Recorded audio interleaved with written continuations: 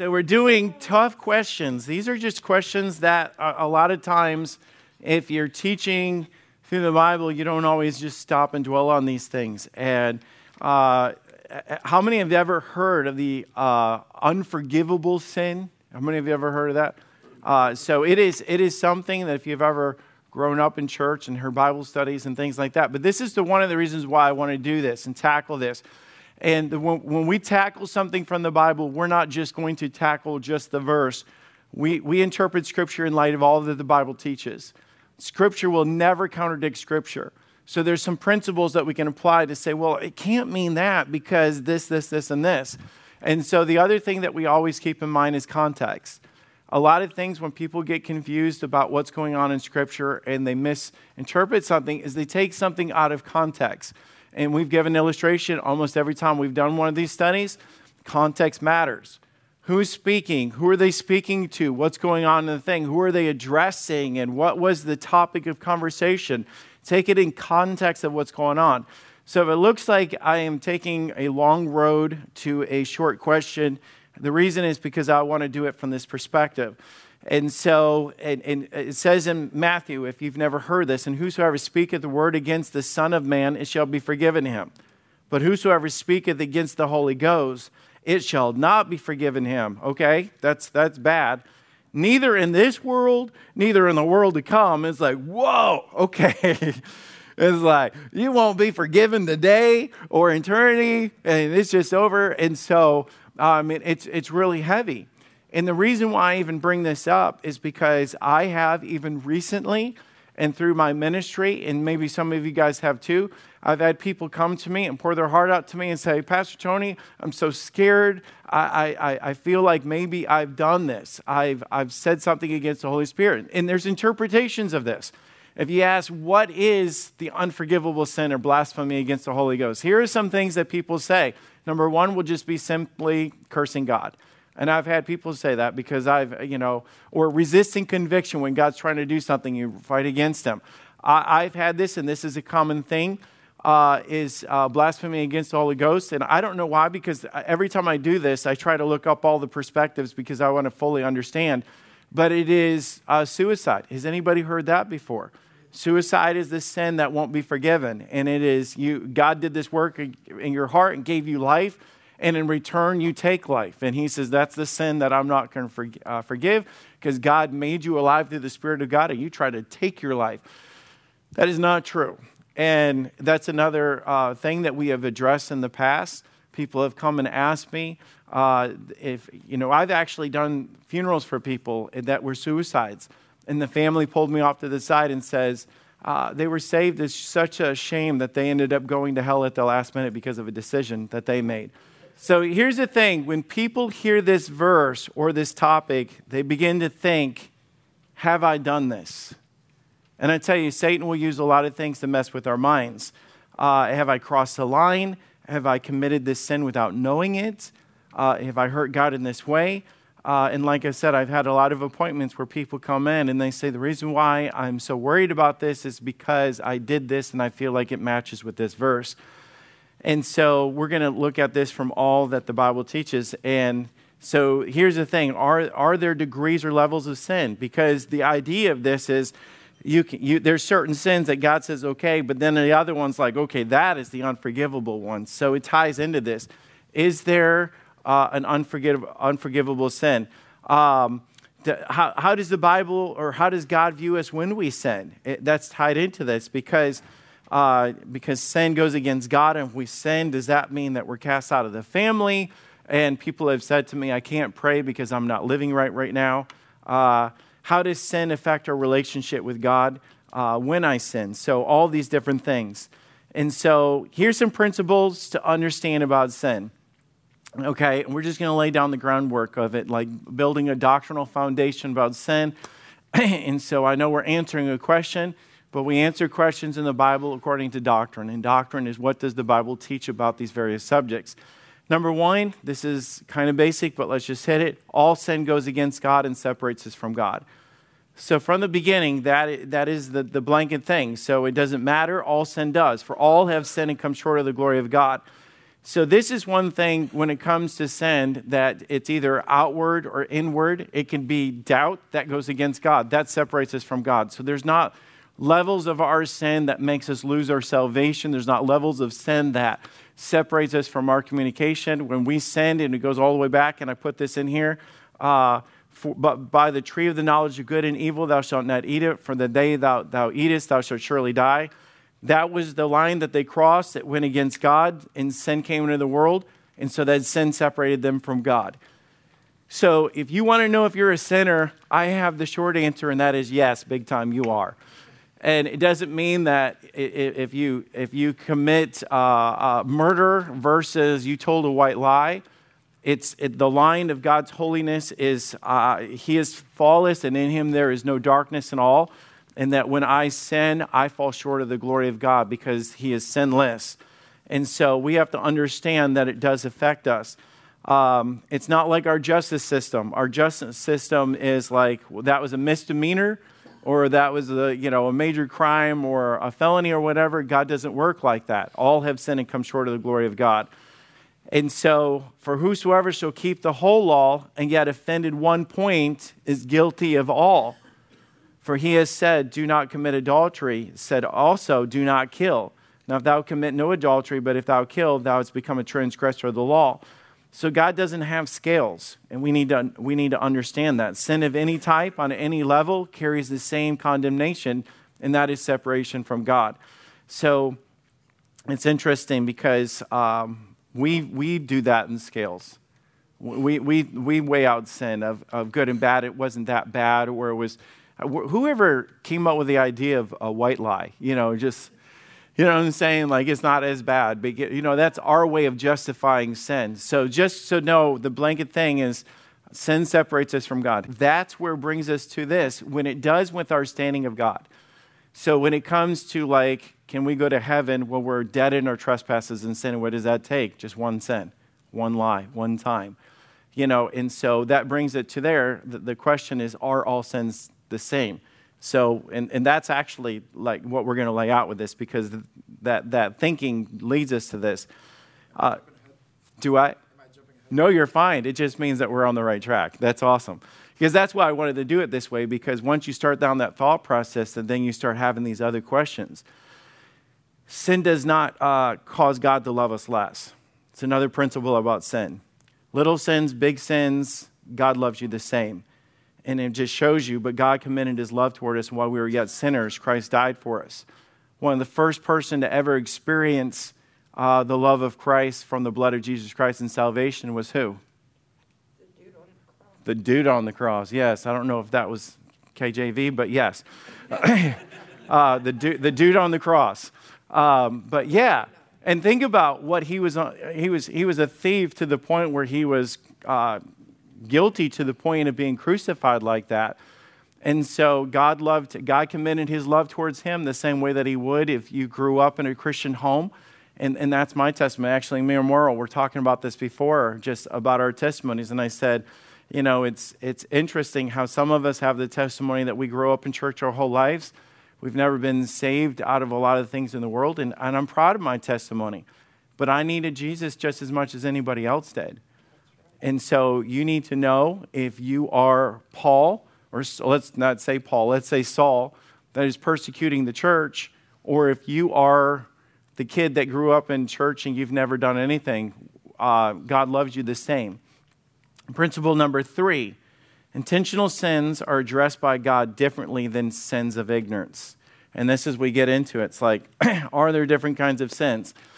Now, let's just study this out, and that's what I like to do, is pull out Scripture and say, okay, what does the Bible actually say? Are there different levels of sin, and if so, why? An example of Judas. Let's take Judas. So this is a Scripture written about him. In John 19:11, Jesus said, thou couldst have no power at all against me, except it were given thee from above. Therefore, he that delivered me unto thee hath the greater sin. Now, how many of you have ever stopped to think about that? I mean, think about when God's sitting there and He's talking about the ones condemning him, and He said, I'll tell you who he did the greater sin was Judas. And in our minds, is there such a thing as greater sins versus lesser sins when it comes to things? So what is he talking about? What is the greater sin? But the Bible talks different places about greater sins, okay? My brethren, be not many masters, knowing that we shall receive the greater condemnation. This is a biblical command towards teachers that he's holding them to a higher standard. And so he's talking about the difference. If you know the truth, you are accountable to follow the truth. Let me give you Old Testament and New Testament and show you these different comparisons. He said also unto me, turn thee yet again, and thou shalt see greater abominations than they do. Then he said unto me, thou hast seen this, O Son of Man, turn yet again, and thou shalt see greater abominations than these. And so he repeats that there. And then Jesus mentions lesser and greater in his commandments. He said, whosoever there shall break one of these least commandments and shall teach men also, and shall be called the least in the kingdom of heaven. But whosoever shall do them and teach them, the same shall be called great in the kingdom of heaven. Then he says, woe unto you, scribes and Pharisees, ye hypocrites, for ye pay the tithe of the mint and the anise and the cumin, but have omitted the weightier matters of the law, judgment, mercy, and faith. These ought to have done, and leave not the other undone. So what do we learn about these passages? Judas knew better. The children of Israel knew better that he was addressing in Ezekiel, and the scribes and the Pharisees knew better. Sin that was deliberate and intentional and willfully repeated displeases God. And when we have the truth, the Bible tells us to whom much is given, much shall be required. You're without excuse. And so it's not a matter if you went through the world not having the truth or not being told the truth. I think we understand this concept when it comes to teaching our kids. I'll tell you a story of showing grace or something. When we were little, we had this friend that was a doctor that my mom cleaned their house. So we didn't have rich friends, but my mom cleaned their house. And I remember one time they said, I'm getting rid of my kids' clothes. And they had older kids that were like college age and stuff like that, and said, would your kids like these shirts? And so my mom was like, yeah, it's great. So my mom took the bag and then folded them and cleaned them, and they gave them to us and said, hey, these are a bunch of fun T-shirts that you guys can wear. Well, we went to a Christian school, and during PE, we had to change clothes. So my brother Dave, you guys know Dave, had one of those shirts, and he put it on. And I won't tell you what it said. I'll just tell you it was extremely inappropriate for any situation. And Dave comes out, and he's doing laps around the gym. And I'm telling you, this wasn't just a Christian school. This was a conservative Christian school. And I remember them pulling him off to the side and saying, Dave, we need to talk. You have to go change your shirt. And Dave was like, wow, this one is super cool. They were like, okay. I'm like... And so we were very sheltered growing up, okay? So there's a lot of things we didn't understand. And so I just remember Dave having to go change from that and stuff. And they felt embarrassed and everything that went on. But I'm telling you, they showed Dave grace because they knew that it wasn't this sin of rebellion, like, yeah, I'm going to do what I want. It was just this thing that I didn't know better. And so that's kind of the comparison that we have. And a lot of these things... we just pull from Scripture to have understanding. And one of those things is 1 Samuel 15:23. For rebellion is the sin of witchcraft, and stubbornness is iniquity and adultery, because thou hast rejected the word of the Lord. Notice the words, he hath rejected thee from being king. So the idea is that when we grow up and we know better and we reject the truth, and rebellion is choosing and desiring the opposite things of God, even though we've been warned and taught and written these things upon our hearts. And rebellion comes down to a heart issue. And that's what it is. That's why he said rebellion is a sin of witchcraft, because you're choosing to do wrong. There's no repentance. There's no conviction. You are just pushing away what you know to be right. And the thing is, Judas knew what he was doing. Judas chose to do this. And it says in Mark, and Judas Iscariot, one of the 12, went unto the chief priests and to betray him unto them. So it was intentional. It wasn't a mistake. It wasn't a sin of omission. It wasn't a matter of confusion. It was deliberate rebellion. is what it was. When they heard it, they were glad and promised to give him money, and he sought out how he might conveniently betray him. And so here you have it, that Judas went unto them. He sought a way to do this, and they arrested Jesus Christ as a result of this. So this was more than a mistake. There was a desire to destroy good. It was betrayal. It was bitterness. And this consequence that he had even overflowed on everybody else. You can say sin is sin, but to know better and do things in rebellion is held to a higher standard. And that's what we understand from that. And we're accountable to what we do. But here on this earth, when we do something, we spread corruption by those that we have influence of because people are trusting us. And when they put their trust in us and we don't do our due diligence, or we teach the wrong thing, or we're preachers having itching ears, we spread the corruption. There's consequences here on earth. And God can't bless or use people that do that, right? And that's one of the things that we're going to look at. Well, actually, this rolls right into it. There are different earthly consequences for sin. So, and then there's heavenly consequences, or hell consequences, not heavenly. Old Testament examples of this. Now think about this. This is Old Testament, so I know I'm not trying to drag Old Testament law into the New Testament. We're just using this as an illustration. If a man shall steal an ox or a sheep and kill it or sell it, he shall restore 5 oxen for an ox and 4 sheep for a sheep. So, I mean, that's reasonable. So the idea is, if you steal, you busted with it, whether you kill it or whatever, there's restitution to there. But is there another level to this? Exodus 21:16, and he that stealeth a man, or we would call it kidnapping, and selleth him, human trafficking, or however you want to put it, and he shall be found in his hand, he shall surely be put to death. And he that curseth his father or his mother shall surely be put to death. So it's a matter of on earth that there was different consequences to different things. And so sin brings different levels of consequences. And I think we understand that. In the eyes of God, we fall short of the glory of God. If you sin and I'm living in unrighteousness in something that we think is insignificant versus murder or whatever, in the eyes of God, we still are sinning and causing a division between us and God, or hindering the relationship between us and God. But let's say in the consequences here on earth, is there's the same consequences for telling a lie versus murdering somebody. So that's the thing. And it's the same thing is the same thing about telling a lie versus gossip. When you say it has the same consequences, well, the gossip spreads and causes hurt on other people. There's a lot of other illustrations that we could use for that. The sin of anger versus the sin of stealing or whatever. There's different consequences. So whosoever hateth his brother is a murderer, and know that no murderer shall have eternal life abiding in him. So Bible, Old Testament and New Testament talks about that there's these different consequences. So, and I think that's an easy one to understand when it's here on earth. But there are eternal consequences for sin. And this is one that gets a little deeper. In thou Capernaum, when Jesus comes in there and Jesus is healing and doing many wonderful works and he's teaching them and preaching and doing all these things, he said, which thou art exalted in heaven and brought down to hell.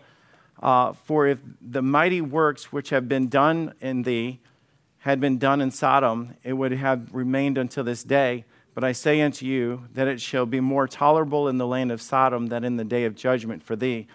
Jesus was teaching about how he did these great miracles in front of them, and they were still rejecting them. And he said, here, Sodom and Gomorrah never even had the chance to be able to hear that. But he mentions there, and that's all we know of this, that it shall be more tolerable in the day of judgment.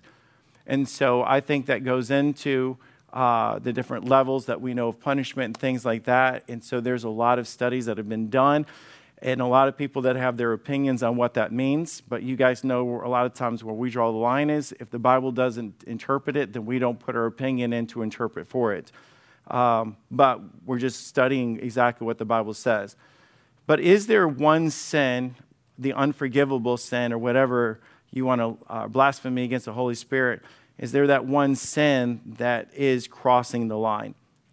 Anything that would go against these things. So This is a cool passage because it's mentioned twice. It's mentioned in Mark and it's mentioned in Matthew. We'll look at both of them. And the scribes which came down from Jerusalem said, "He hath Beelzebub, and the prince of the devils casting out devils." So you got to understand the blasphemy that's going on with Jesus as he's doing these miracles. And they come to confront him, and they literally say that he is Satan. That's what he's associating with. And he called unto them, and he said unto them in a parable, "How can Satan cast out Satan? And if a kingdom be divided against itself, that kingdom cannot stand." So he's saying even your reasoning doesn't make sense. "And if a house be divided against itself, that house cannot stand. And how can Satan rise against himself and be divided and cannot stand, but hath an end? And no man can enter into a strong man's house and spoil his goods, except he first bind the strong man, then he will spoil his house. Verily I say to you, all sins shall be forgiven unto the sons of men, and blasphemies wherewith soever they shall blaspheme. But he shall blaspheme against the Holy Ghost, hath never forgiveness, but is in danger of eternal damnation, because they said he hath an unclean spirit."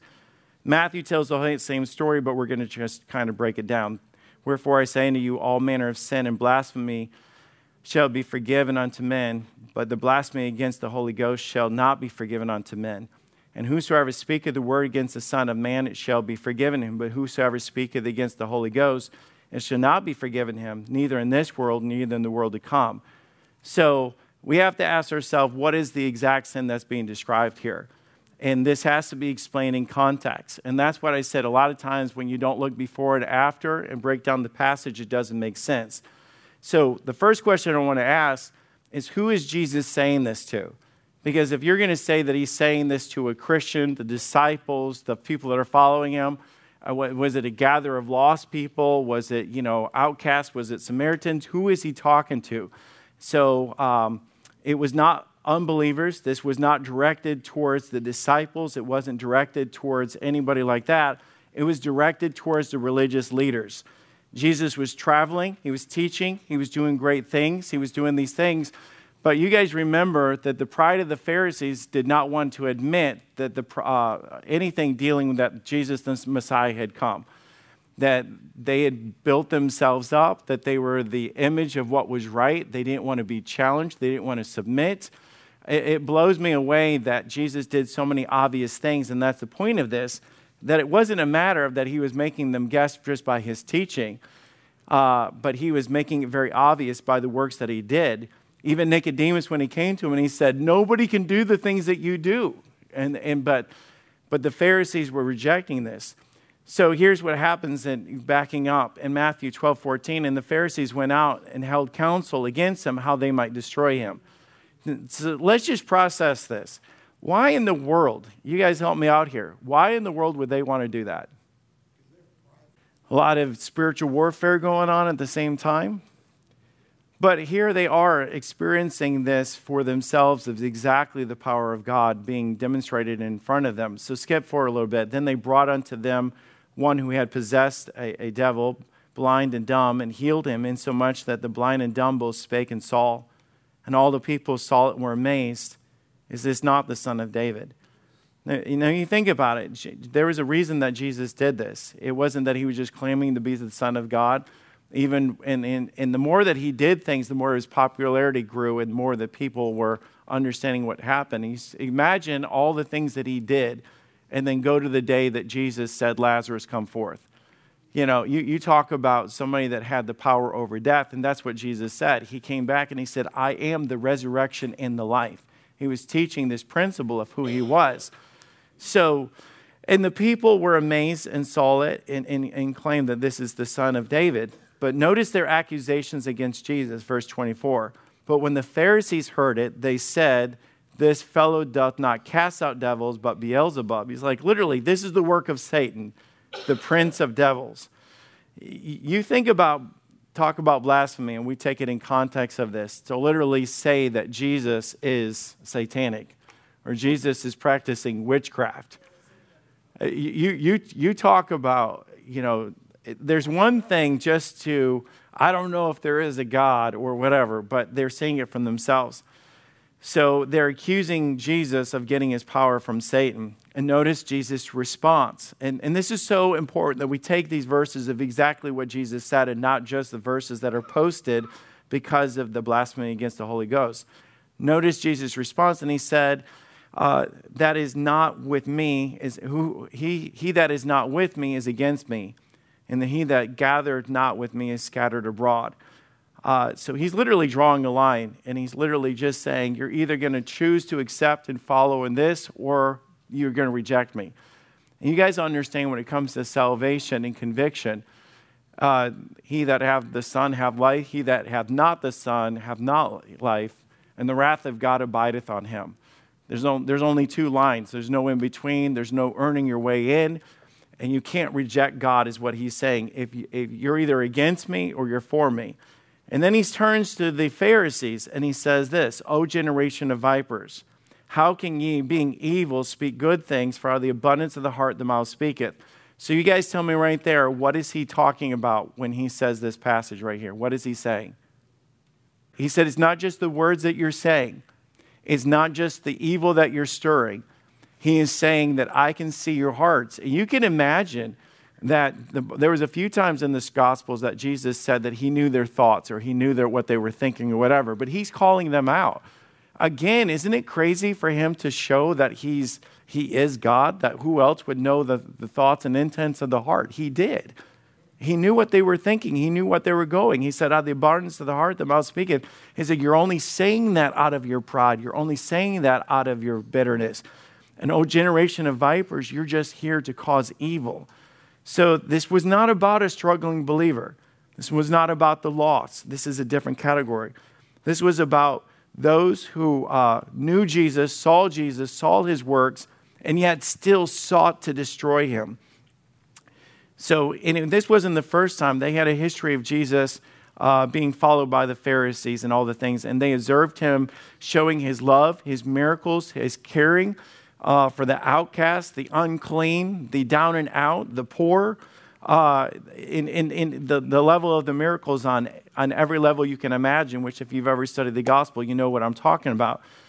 But they had so firmly set their hearts against accepting Jesus as the Messiah that they were rejecting the truth, even though the truth was so clear and blatantly put before them.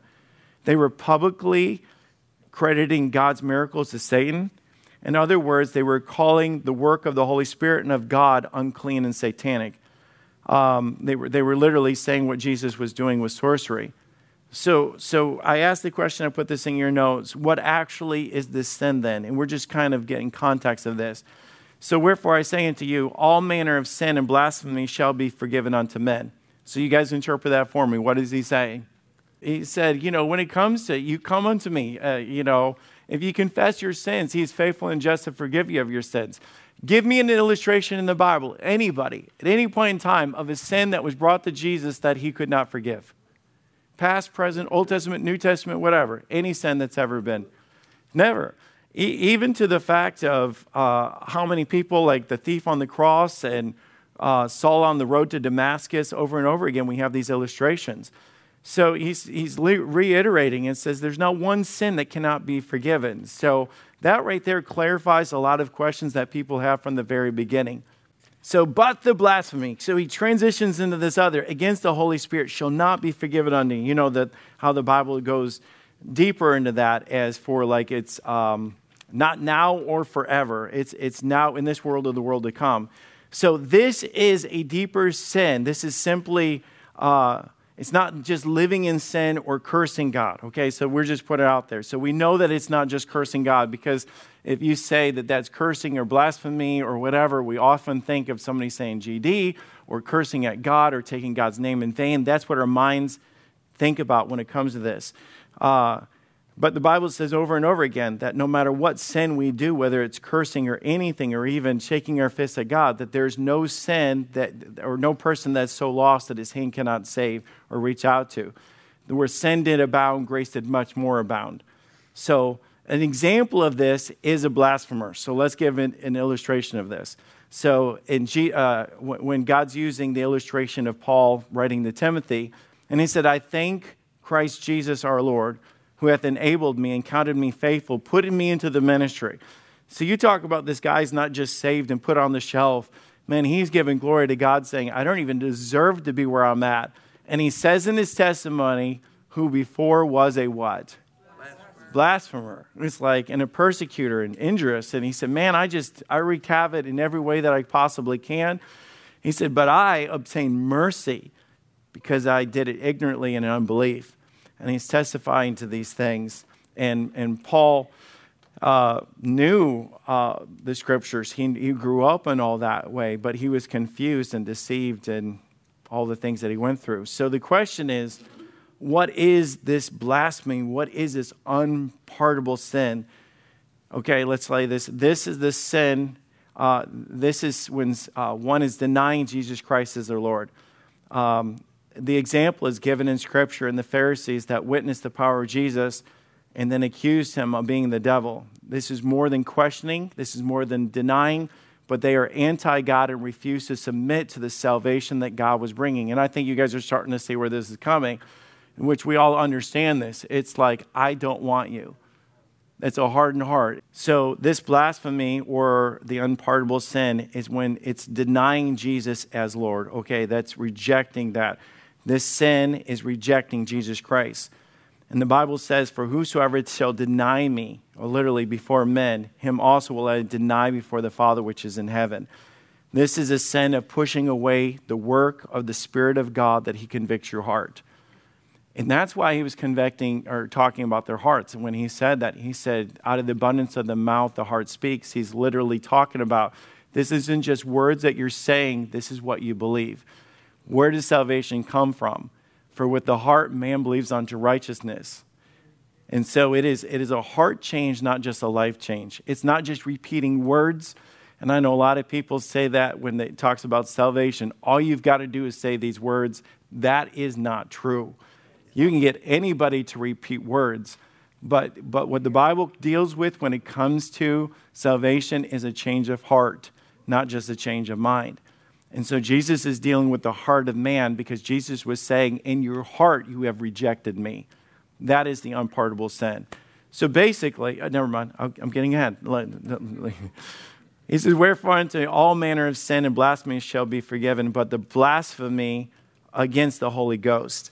So think about even when he says that in our context of how does somebody get saved? It's not the pastor preaching. I mean, it is. It's the work of the Spirit of God working through the Word of God. But it's the work of the Spirit of God that does that. And that's why we always talk about we're sowers of this seed. We don't convince people of anything. And that is when Jesus reaches into your heart. He begins to open your eyes. He convicts you of your sin. He tells you that there is a God. All the times that you said, the fool has said it in his heart, there is no God. You've shaken your fist at God, all these other things. But the Spirit of God goes beyond your stupidity, reaches into the heart of man and begins to convict. And at that point of conviction, that is where we either quench the Spirit of God, reject the Word of God, or we submit to it. And so God does not force anyone to get saved. It's whosoever shall respond or shall call upon the name of the Lord shall be saved, or submit to him. For whosoever therefore resisteth the power, resisteth the ordinance of God. And they that resist this shall receive to themselves damnations. And I know there's a lot of questions that can get into this about irresistible grace and some of those topics that you can't, when God does something, but God has given us free will. And that's why when we read scripture like this, it says, whosoever will may come, and whosoever shall call upon the name of the Lord shall be saved. But this does not apply to all the Pharisees. You can be blinded by religion or blinded by sin or blinded by however you want to put it. And God still, it's just a rejection of the Spirit of God that we get, that we go to hell because we're rejecting salvation. And that's what I was going to basically comes down to. The unpardonable sin is literally just rejecting Jesus Christ as your personal Savior. So there was a man of the Pharisees named Nicodemus who was a ruler of the Jews. Okay. Nicodemus was one of these guys. And he came to Jesus by night and said unto him, Rabbi, we know that thou art a teacher come from God. Stop right there. What is Nicodemus doing? He's acknowledging it. Do you understand that there was something in his heart, even though he was part of these guys that was part of the Pharisees and questioned and saw his teaching and everything like that, it was different for him. So I'm saying this doesn't apply to all the Pharisees, even though I guarantee you Nicodemus struggled. Nicodemus had the influence of the other guys. He said, we know that you come from God, but did he get it? Absolutely not. For no man could do these miracles that thou doest except God be with him. Talk about the contrast where Jesus said, I see your hearts, you're vipers. It's not just a matter that you struggle with believing me. You want me dead. And you're screaming out to everybody else that he is of Satan and is demonic. And then the contrast, you take Nicodemus that walks in and just says, hey, why did he go to Jesus by night? He didn't want to be seen. You kidding? With everybody being like, Jesus is a heretic. I'm going to go hang out with a heretic. I mean, he didn't want that reputation. But he was still seeking after Jesus. It's just powerful. What is the difference between Nicodemus and the Pharisees? He acknowledged the power of Jesus had and that it came from God. And then later we find out that Nicodemus joins the disciples in all of this. And we know all this because the Holy Spirit does the convicting. The Holy Spirit speaks to our hearts. But the question is, do you reject what God does? Blasphemy, rejection of the Holy Spirit. So the unpardonable sin is anybody that rejects Jesus as their Savior. And it's unforgivable when you die, and it's unforgivable when you stand before God. It's your only hope. And so the Spirit of God is the work of God that does it. It's not with the mouth. It's not just with the brain. It's not just with emotions. It is conviction. So, and I already gave you the illustration of Paul on the road to Damascus and how he's trembling and astonished. And he said, what will you have me to do?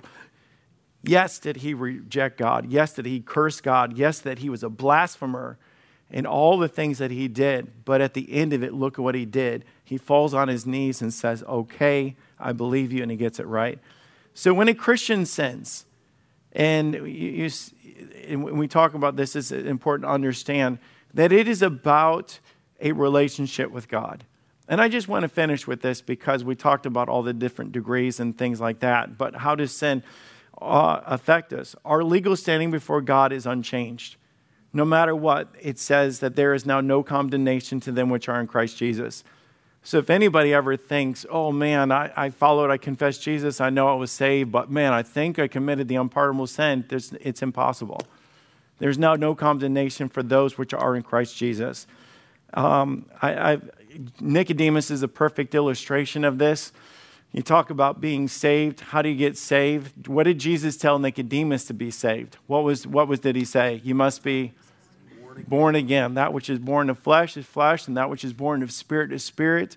You must be born again. He was using a physical illustration to understand that you are born once spiritually. Born once physically. To teach the spiritual illustration of what? Born once spiritually. And Nicodemus says, okay, I get it. Do I enter into a second time in my mother's womb to be born? He says, no. That which is born of flesh is flesh, and that which is born of spirit is spirit. You must be born again. In the same way, when your kids are born into the family and they mess up, what do we do to make it right? Convict them. And it's in your notes. I talk about you confront it. The relationship might be off, but it's not broken. It's the same thing if you have a fight with your spouse, and maybe none of you do that, okay? So let me just give you an illustration. Me and my wife have had fights, okay? And disagreements and stuff. Yes, big surprise. Now, we're still married, and the relationship is not broken, but there's tension. Things are not right. And the Bible gives us the illustration when he says, behold, I stand at the door and knock. That's not a salvation verse. And people use that for salvation. That's not a salvation verse. That is talking about being out of fellowship with God. Before I stand at the door and knock, if any man will open the door, I'll come into him and sup with him and he with me. That is the description of fellowship. And our fellowship can be broken with God because sin separates us and quenches a relationship, but it does not separate the relationship that we're born into the family of God. And that might be another subject for another time, and I often teach on that about what the Bible says about eternal security. But I just say that so you have peace of mind that Nobody in here that knows Jesus Christ as your personal Savior can ever undo that because you didn't do it to begin with. It was a work of God through the Spirit of God that He did in your life, and you're born in the family of God. But let me tell you, as our Heavenly Father, He will chasten you. He will correct you. Do you know why He does that? Who can tell me according to the verse? He loves us. And He's not doing that because He wants to hurt us. He's doing that because He wants us on the right path. So, grieve not the Holy Spirit of God, whereby you are sealed unto the day of redemption. Who can tell me what are the two things we learn from that passage? We can grieve the Spirit of God, but I'm going to tell you on the other side, you are what? Sealed into the day of redemption. It's a powerful verse. The word grieve literally means to make sad or cause heaviness or to be sorrowful, but it doesn't mean to be rejected. So a lot of times Christians walk around and just say, I don't know what's going on, whatever. It's just like things are not right. Go get them right. Just like if you and your wife have an argument and you walk around the house pretending like everything's okay, but it's awkward, what do you have to do? Make it right. You go get it right. And that's what we do with God. We get it right. And that's what 1 John talks about of that. So, but anyways, you guys will get people that will ask you these questions. And I promise you, the Bible says for us to be ready to give an answer. And so when people say, I think I've committed the unpardonable sin, the fact that they are burdened that they did the unpardonable sin shows that they haven't rejected the Spirit of God, because when they come to you to ask that question, what's going on in their heart? Conviction. It's like, so there you go. It's like, and that's what I tell people all the time. I said, so you're heartbroken over the idea that you might have committed the unpardonable sin. Yes, I hate that. I don't want to do that. I love God so much. I'm like, let me tell you a story. Because they were vipers that rejected God, called Him Beelzebub, and wanted Him dead. Not the same thing. And so it's a powerful thing.